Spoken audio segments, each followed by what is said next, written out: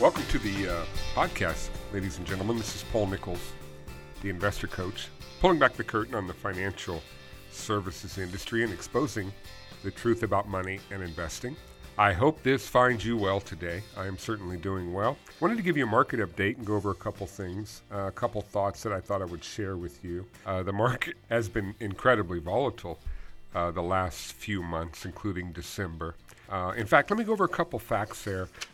We did a review at the end of January, and this would be the end of February, actually, but beginning of March, I should say.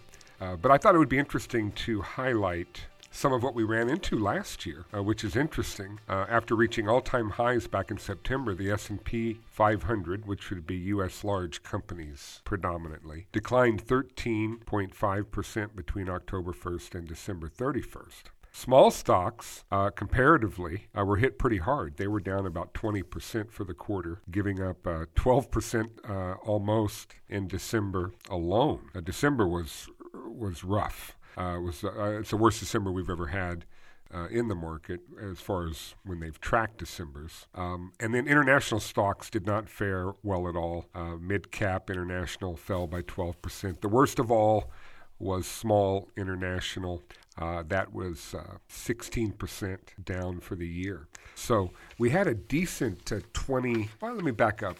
very rocky 2018 that was looking fairly hopeful toward the end, but then just took a cliff dive, if you will. That was attributed predominantly to trade deals, mostly political things, shut down, etc. It's always the market anticipating what's going to happen in the future. You know, they're normally looking at the market 6 months down the road. This is why we are constantly reinforcing the basic tenets of sound academic investing. And oftentimes, we sound like a broken record. But I have found sometimes it's okay to be a broken record when you're on the right track, you know. And it's interesting because investing is relatively simple to understand intellectually, much more difficult to incorporate, and even more difficult in the structure of the marketplace within the retail nature and transactional nature of the marketplace. Really difficult to incorporate, even for somebody who really understands how to do it in the retail environment. It's almost impossible to pull off without some erroneous cost or fee or excessive trading or market timing or stock picking, eroding away somewhat the market return that people should be getting. In other words, people should be getting X market return, and we find pretty consistently upon review that they're off the market by a point or two, 1 or 2%, 3%, which can be 4 or 5%. On average, according to Dow Bar, most equity investors, those in the stock market, are getting far below a reasonable market return and what the return of the market actually has been. And it's primarily due to the things I had mentioned, the very retail nature of investing. So this is why we're constantly pounding on the rules of investing, which are, very simply, own equities. Those would be stocks. Stocks would be shares of ownership in companies around the world, all areas of the world. Diversify, which would be owning all the companies in all the areas of the world that would be worthy of owning. And then the third would be rebalancing. So own equities, diversify, rebalance. Now let me segue for a moment and share with you why is it that it can be looked at, that is investing, with such a simple mindset. Own equities, diversify, and rebalance. Well, ladies and gentlemen, when you start to understand the true essence of how wealth is created, and in my neophyte mind, let me try to break that down for you in simple terms, how wealth is created. Wealth is created through products, sales, some volume that needs to be created. It could be done with intellectual property, but wealth is created through solving problems and creating through the mother, being the necessity, the mother of invention, creating products, systems, processes that people buy or take advantage of. That's how wealth is created. This is why Apple's done very well where the BlackBerry fell to the wayside, because more people liked the innovation of the Apple and would purchase that. So supply and demand, in effect, does affect that. In fact, it's all about that. So when you understand that wealth is created because of new innovation, new technological advancements, that coupled with the fact that you can probably look around where you are at this moment and see some product, some innovation, something that we probably couldn't have lived without 10 years ago that you have in your midst today. That's new wealth that's created. It's being created all over the place. So as a form of a segue, once we understand how wealth is created and the nature of that being innovation and harness productivity, that is, you look around the world, around your community, and all these folks getting up and going to work, and we're all doing our individual separate things. You know, there's so much order in such a chaotic world because self-preservation dictates that we do those things in an orderly fashion. And people smarter than me, maybe you, have figured out how to harness the productivity ideas and innovation of these people so that products are created and bought and sold, and that's, well, wealth is created. It's not some magical out of thin air. The market isn't some conspiracy theory run by a few wealthy people that allows all the little people to get a little piece now and then and all the craziness you hear. It's very simple. Own equities, diversify, rebalance. By owning equities, you own stock in all the companies around the world where all this innovation and technological advancements and new products come from. And of course, at the same time, when you own and diversify and own these companies all around the world, you're occasionally going to get a company that doesn't do that well. But when you're looking at thousands, tens of thousands of companies, we need to understand own equities. Diversify. That means all around the world. Umbrellas and suntan lotion. We never know what's going to be up, when it's going to be up. Anyone that has any insight and tries to impart that to you is doing it for one of two reasons. Devious, some profitability, or just ignorance. Okay? That's just the reality. Nobody knows what's going to happen in the market moving forward. With supercomputers, they still haven't been able to beat the market. And with robo-investing, they've just created more volatility in the market because of the massive trades that are triggered by computer algorithms, etc. With all that being said, I'm trying to offer a very simple concept of encouragement through the idea that innovation and how wealth is created. And when you own equities and you diversify and you rebalance, you're going to capture that wealth. The stock market is the best wealth creating tool known to man. There's nothing that's been close to that.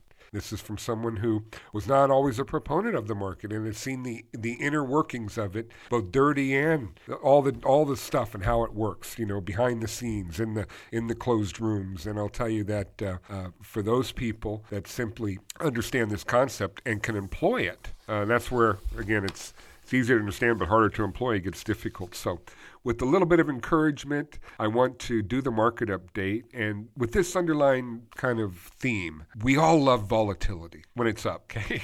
When it's up. We don't like volatility when it's down. And of course, I just mentioned last year and some of those returns. Let's talk about this year. Year to date so far, as of March 5th, this is the market update. We are looking at the S&P 500, that would be U.S. large companies, as really the laggard in the entire market so far this year at only 3.7% to the positive. When we look at the Russell 1000 value, this is an index that measures value companies, large value companies in the U.S., as the S&P does in the U.S. as well. It's up 11%. So U.S. large is up, growth companies almost 4%, where value companies are up 11.5%, just about. Russell 2000, that looks at small and micro companies, these companies, growth companies, 17%. Wow, what a difference.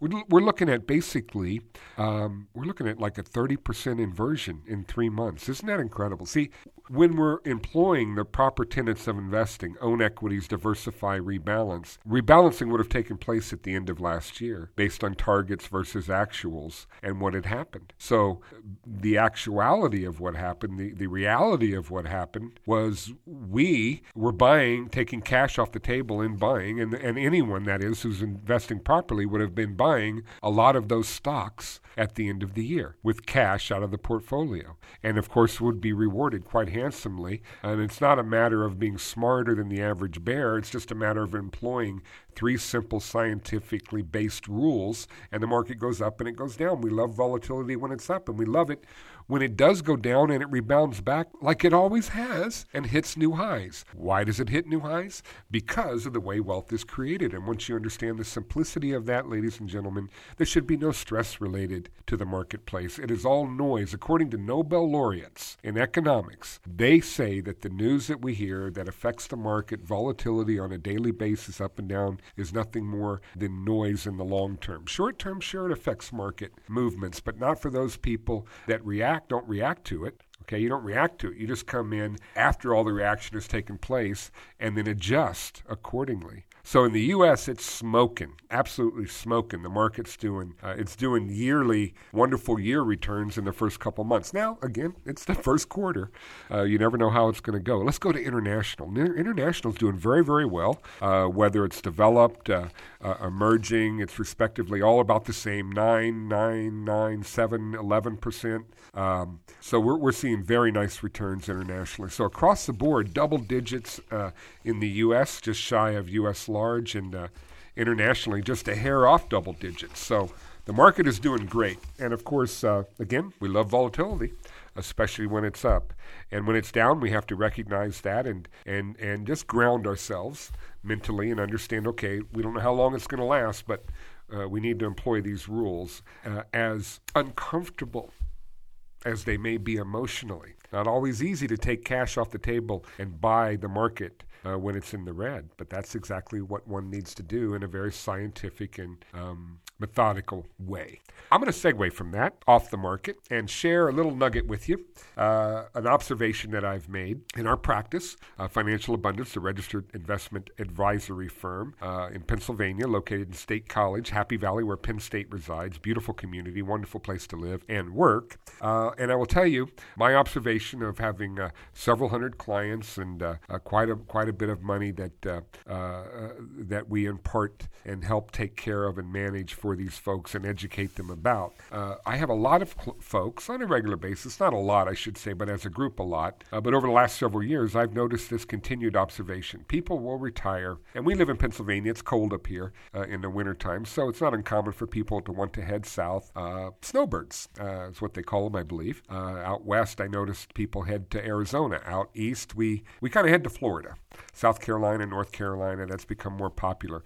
But the question that I'm often posed as a fiduciary advisor from clients as they retire and they're kind of making that transition and income's being turned on and so on and so forth, is they often come to me with this, I want to buy a second home. I want to live by my kids. I want to whatever. And that's certainly understandable. Isn't it wonderful to have that opportunity and to be able to transition into retirement? I would encourage you to focus on those things. Those things can be a lot of fun.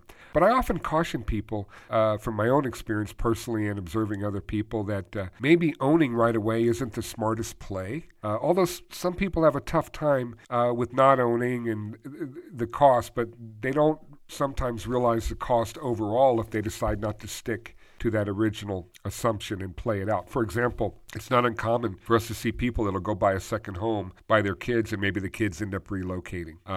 Or they get to a community and they go, geez, we like this community, but the other side of town would be better. Or we come down and it's not what we thought. I often refer this as getting into the ether. And it's very easy to get into the ether.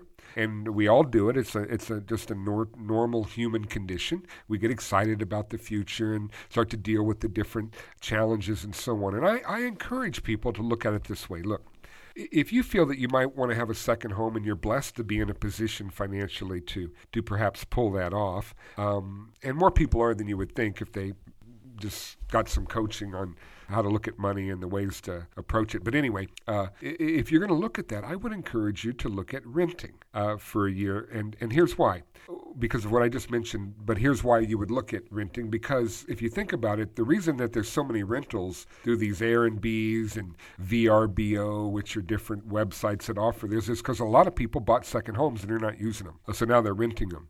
And people think that, well, no, it's a good investment to buy a place. We might use it some of the time, but it'll pay for itself. Well, that may or may not be the case. I will tell you that it is very rare, unless you're a professional in the real estate industry. And even then, when all is said and done, to see more than a 5% yield on investment real estate or having money tied up in a home that's paid off. So that's a whole other segue to conversation I'm not going to get into, other than let me just make this observation. If you think about what it would cost to borrow money, make a transition, get into a second home, get locked into it, taxes, maintenance, closing costs, all the different things involved with that, you might look at renting, even though it might be money out the window, so to speak, but it's still it wouldn't be any more than you would have invested otherwise. And it takes a while to catch up on all those costs from a return perspective. It would be better to rent for 6 months, a year, or month by month, or even a year, and say, you know what? This definitely is the place we like, but I'm sure glad we did this because let's go over here. And also, you start to get to know the town better, and you might find deals, you network, you meet people. And there's a strong possibility through that you may even save that much money by waiting and finding a better deal than reacting initially. So let me just offer that up as a food for thought for those of you that might be getting to that wonderful point in your life where you're starting to look at it. And many people might look at that prior to retirement. My wife and I have talked about it. We have the wherewithal. I would be hard-pressed to ever buy a place. I don't know that you could make an argument for me to do that when I think just renting would be so much smarter. And when I look at the numbers, it certainly, even when I look at the numbers, you would be very, very hard-pressed, and I challenge you to make a case versus the case I would make to you in that area. But food for thought. It's about liquidity, ladies and gentlemen. It's about options, okay? And we want to remain as liquid as we can. And when we tie money up here and there, we got to be careful. And we've got to be very careful just to file it away. And, it's an investment category in our brain. Oftentimes it's not that, okay? It's an expense.